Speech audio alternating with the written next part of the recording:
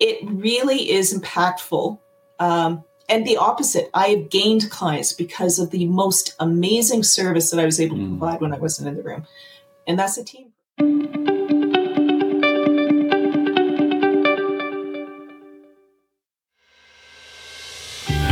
Hello, and welcome to the Helping Organisations Thrive podcast. This is your host, Julian Roberts. This podcast is to provide leaders with insights, discussions, and robust strategies to help their companies thrive. We'll be interviewing business leaders, owners, experts, and thought leaders in the field of business resilience. Do enjoy the episode. Welcome to Helping Organisations Thrive. Today I have the pleasure of Gillian Selby on the show.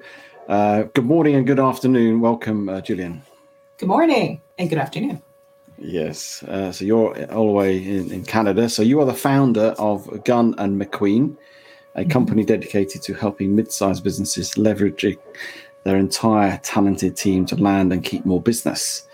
And you've got over 20 years in sales, from local account management to teaching strategic selling nationally, managing sales teams, and being a global business director as well. And today we're going to be exploring how to elevate your company as one unit. If anyone talks to the clients, then they are in sales, whether they like it or not, leveraging the strength of your whole team. But before we go there, Gillian, I just want to ask you, what do you love about what you do? I work in a discipline that most people look upon with fear and terror. It's a little bit of a job that everyone goes, I guess if I had to, I will do this. And what I really like about it is, in actuality, I think sales is one of those wonderful things that when you do it, you can do a lot of things very well. So you can be an entrepreneur, you can lead a team, you can understand how to create revenue. So what I love is helping change that perception of and reducing the ick factor of working with this set of skills into being something that enhances and makes someone's career wonderful. And have you always been passionate about sales? Is it something that you've always sort of thought, I really want to get into sales, or did you just it just sort of happen? How did it happen, the sales side of things? No. That's the short answer is no. I never thought about being in sales. I have 2 degrees. I have a degree in economics, and then I went back to school and became a designer as well. And in design school, we had a prof who actually said, if you're truly awful at this, and some of you are, you could always go into sales. But it was like the gum on the bottom of your shoe. It was even put out going, there's no hope for you. This is it. This is all I can tell you could probably do. So there was always a perception of, oh, really? And, I trained to be a designer but what I discovered was once you got into it and I started doing it, I moved into sales via marketing. I was working first designing for a manufacturer and designing their showrooms. Then someone let it out of the bag that I had a business degree as well. So they pushed me into marketing and discussions, and I enjoyed it. And suddenly I was going, this isn't as bad as, this isn't the low point. It was actually going, hold on, this is the thing that creates this company. This is the thing that allows me to do all these things is when I convert someone. And it was a little bit of a light bulb moment. But that said, it took me about 10 years into it to admit that I was in sales. I was in account management. I was client services. I was anything but using the title sales. Just because, you mention to someone you're in sales at a cocktail party and everyone takes a step back. And sometimes that's a good thing. Other times it's a little alienating. So it was a long slog to get to where I am and enjoying it and proud of it. Well, we've mentioned 2 negative thoughts there on sales already, and we've only been in a few minutes on this conversation. Somebody telling you if you don't succeed in designing, then you can always go into sales as a negative, really, in some ways. That sales is a bit of and then also it's perceived in the sort of context of the workplace as being quite I don't want to do that, or you're a salesperson and you're going to try and sell things to me, or you want me to sell. And so there's lots of negative overtones with it. I've been in sales, was 20 years in the sales world.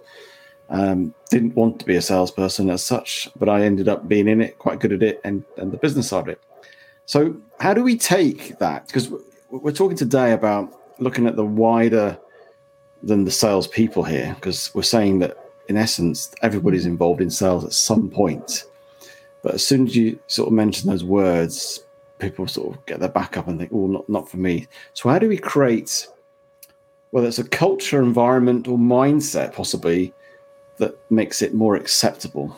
So how are we doing that? How do you do that? How are you doing it right now? It is absolutely cultural. It's leadership driven.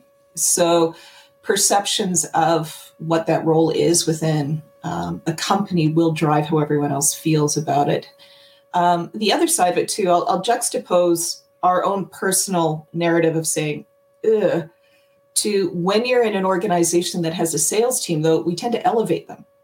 So we get the salespeople, and it used to be almost like, thank heavens, the salespeople are here, and in would come the salesperson, almost like Superman cape on, like, I will save this. Because especially when you're in a small to medium size business, sales are your make or break. So suddenly when you have someone who's coming in to do this, it's like, thank goodness. So to me, that almost created more friction. Like, it's a nasty job. And now these people are apart. They are over there doing their thing. They're probably creating complete disruption within the firm as well if there isn't a cohesion, if there isn't that leadership drive, if there isn't that cultural piece. So it's these two warring factions. And if they're not addressed, which is what I saw quite often, is you got very disparate and very siloed pieces. And so there was resentment. There is, and I think elevation of the salesperson when it shouldn't be elevated, when you get into the team side of things. And when I started my career, this is very much what we would see all the time. But a big thing changed. And two things changed in my business and in most businesses that I saw. And that was technology and complexity. So when I started 25 years ago, I was the sole person who had the information. I would go in to see someone. Maybe they would go online, but I'd be there with brochures. I would do this. I would be the, thank goodness the salesperson is here. But now a future client can tell more about my business than I can tell them before they even talk to me. So that's one piece. And then the second one was they had way more people helping make the decision. So suddenly, this is wonderful. I have focused all of my efforts on understanding what this core group is going to need. Well, that core group just brought in 5 people whose needs I don't even understand. So we had technology and complexity. So this old model of the salesperson as, thank goodness they're there and sort of nasty, it won't stand up to the market demands of today. And it's a big issue. So that was a long run of culturally, yes, but also addressing to the entire market has changed and we have to change with it. Yeah, and it's interesting, isn't it? It has changed, and selling is not just the salesman goes and does the sale, does the pitch, and negotiates it and walks away and happy with the order. It's, as you say, it's got more complex. It's got more involvement from the rest of the business. The actual organization you're selling to wants to be more involved as well. So it's a far more, collaborative approach, isn't it? Rather than just one-on-one sort of thing, head-to-head. Very Do you much. think with the whole thing about sales and salespeople, is there a stereotype which polarizes people to why they don't perhaps want to be in sales or why they think they can't sell? Do you think? Yes. And especially I'm talking to you from North America, so I'm not too sure if you'd see the same thing where you are, but in my market, it's literally someone with big hair, white teeth, and looking absolutely marvelous. Like, it is the polished and absolute perfection sort of piece, and a fakery of it, if you will, like someone who is this parody of what a real person is like.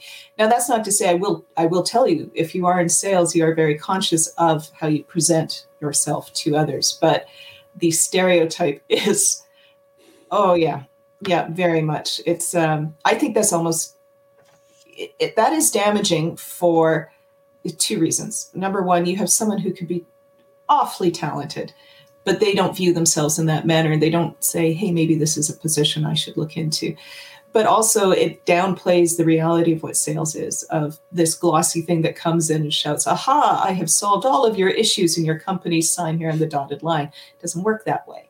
So that is a big challenge, I think, too, for when we look at the entire culture within that company, is if that image is held, that's a big stumbling block for how do you collaborate to circle back. It's nasty. Yeah, and I think it's, as I say, it was just what we talked about. It's gone from that typical salesperson to a broader team that's involved, isn't it? And unfortunately, that having that stereotype means you don't want to be potentially associated with that, or you don't feel you could be associated with that.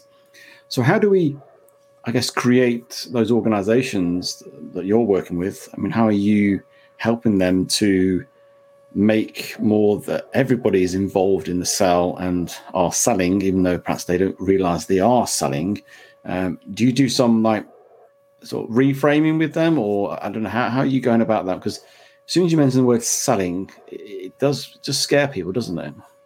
I actually took the word sales out of most of my proposals. I don't tend to market as much to sales organizations. Very large ones focus on a lot of training. I'm focused on small to mid-sized firms. And in my mind, they're the most agile.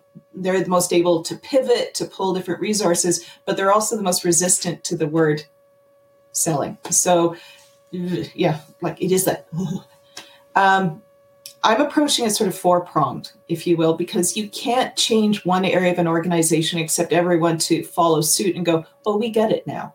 So the first is that leadership discussion. And it's a discussion on, are each of your departments separate, or are they talking to each other? Do you have revenue leaks? How have you built this to support each other?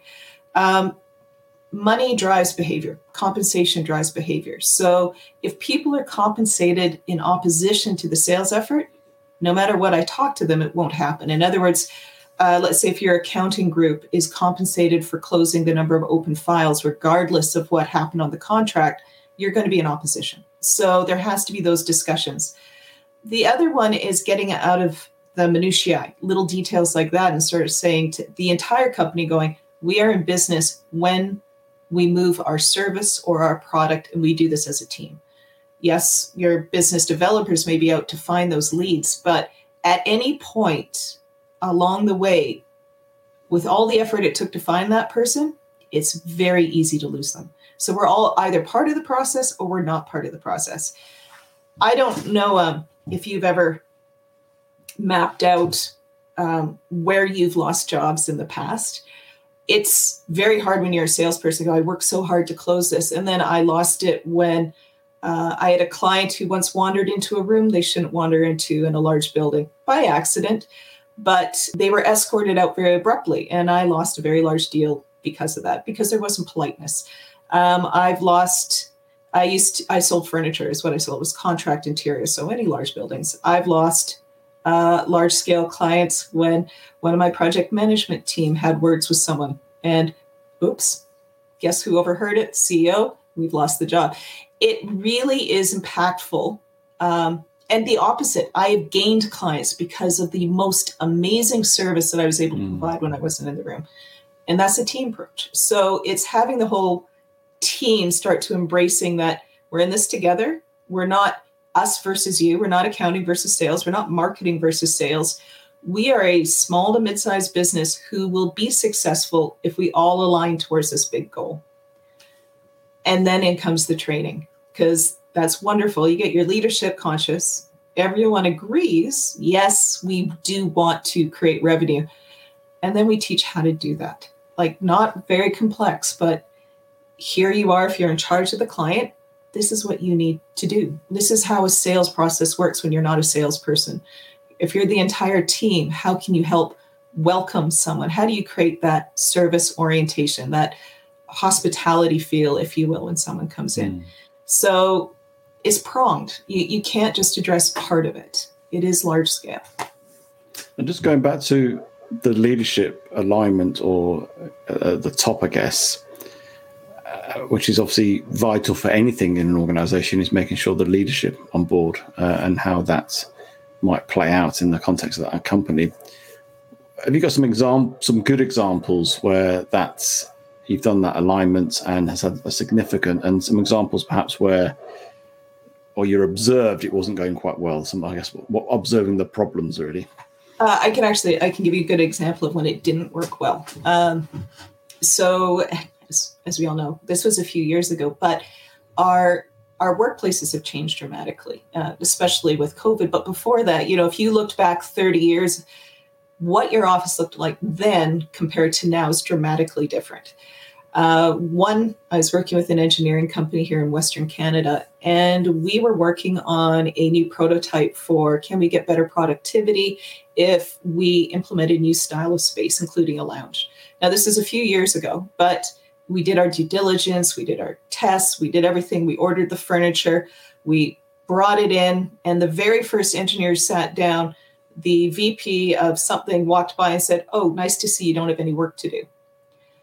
Laptops were closed, no one would touch it. And we ended up replacing that entire thing with old style furniture, 6 months later.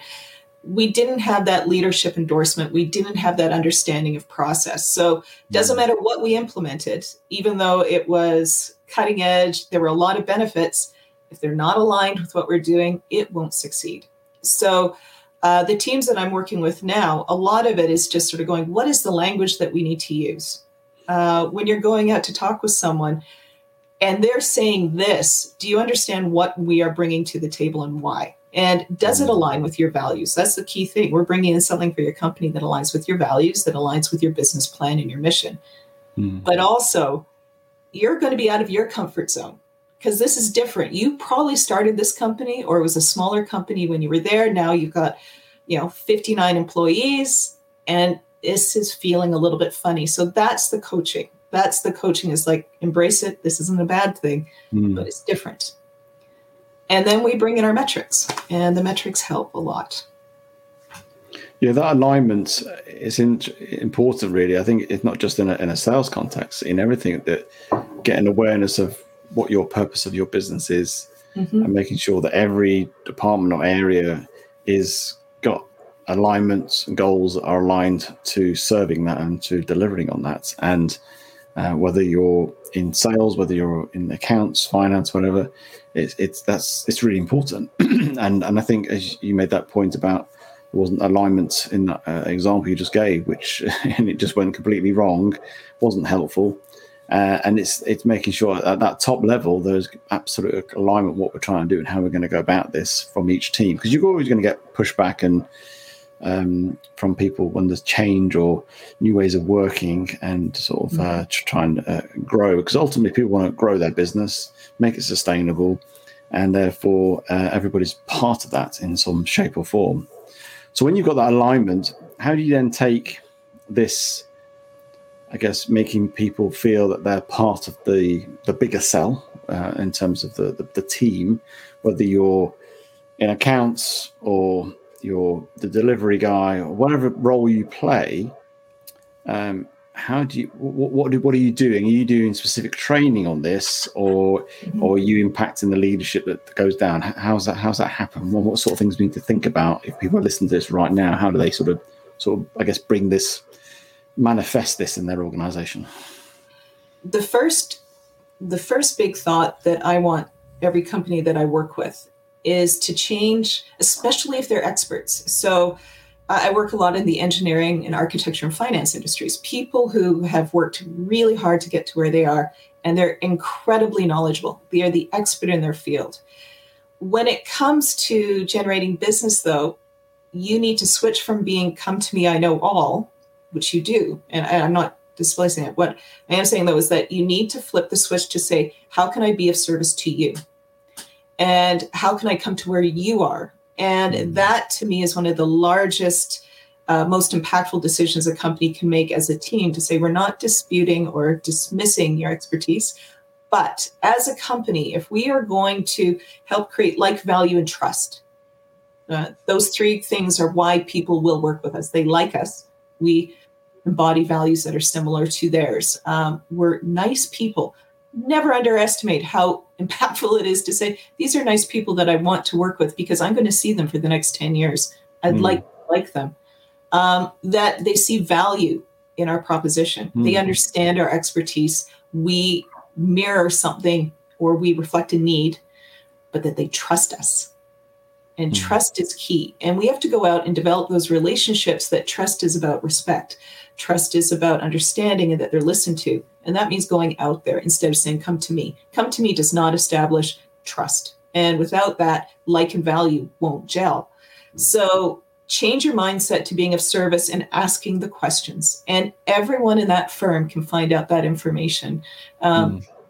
We were talking earlier before we started about those great questions, but open-ended questions. So that would be number 2. Establish a service mindset of going out and being of value and service to others. 2, learn to ask questions. And that service thing, it's just a slight little tweak, isn't it, in mindsets?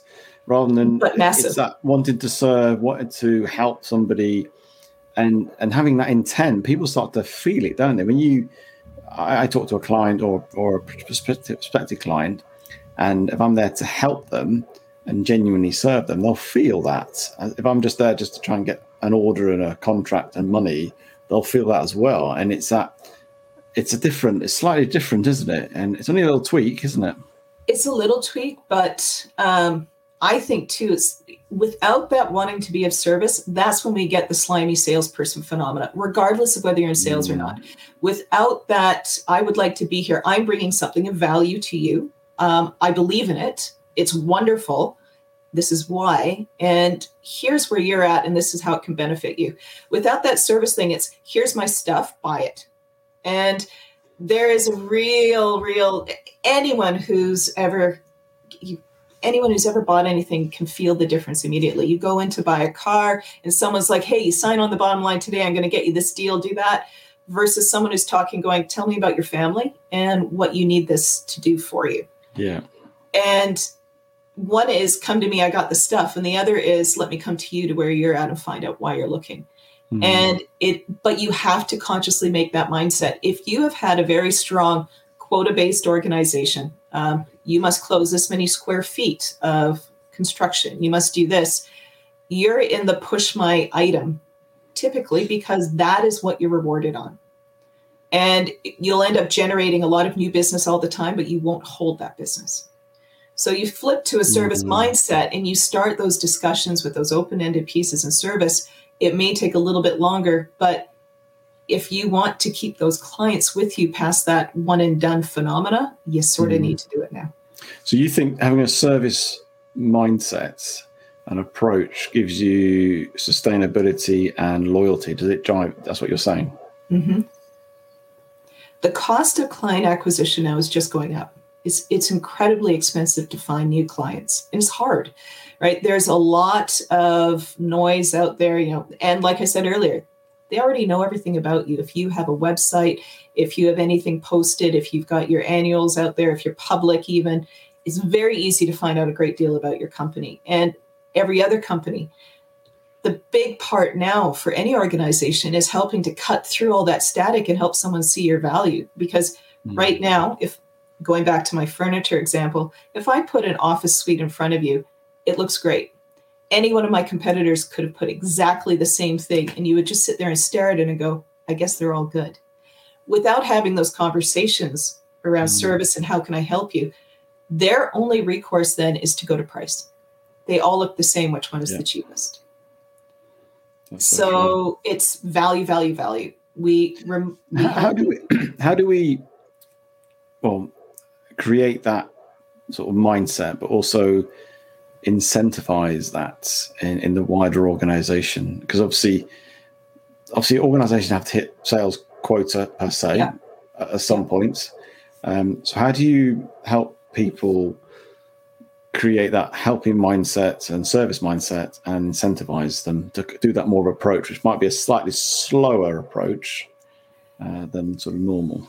The first is creating respect within the organization. So a lot of organizations that I work with, like has talked about silos, but there's friction. I often will tell, like, where are your teams when you walk in? Sales is that far corner because they just bug everyone else. It's like, okay, All right, we already know there's friction. We sourced out other lines. Our accounting department has a door that's locked and they lock it so no one else can get in. Our project managers aren't even in the main building because we don't want them to disrupt things. And that's when you start going, we've literally created all these barriers. And that is a very common thing that I see. So the first one is working on just going, each of us is needed here. Like, we can't do this job without any single one of us. And helping develop that respect. There's some great exercises that we can do with that. So that would be my first stage, is internally liking each other or respecting each other. Maybe you won't. Maybe sales and accounting will never like each other because they're often at odds, but they can respect what the other one brings to the table. Then we take it out. And yes, it might be slightly slower when we start asking those questions instead of pushing for the close. But it will allow us to scale as opposed to just grow, right? When we are able to retain our clients longer, when we have those healthy relationships and they stay with us, we're not always trying to find that new client, the one and done. So a slightly slower takeoff, but much higher revenue in return. And I do believe, though, that when the entire company sees that effect, and they're included, it's communicated to everyone. You don't just tell the salespeople about the numbers. You tell everyone about the numbers. You say, here's where we need help. What have you heard? All of my client meetings used to be not just with sales, but I want my project managers. I want the accountant who's on there. I want my specifiers and my designers to come in. What have you heard? What can we do better? Where are the challenges? What is the competitor doing with them? How can we improve ourselves? That then is when you start working as a team. So it's work together for respect and then actually work together.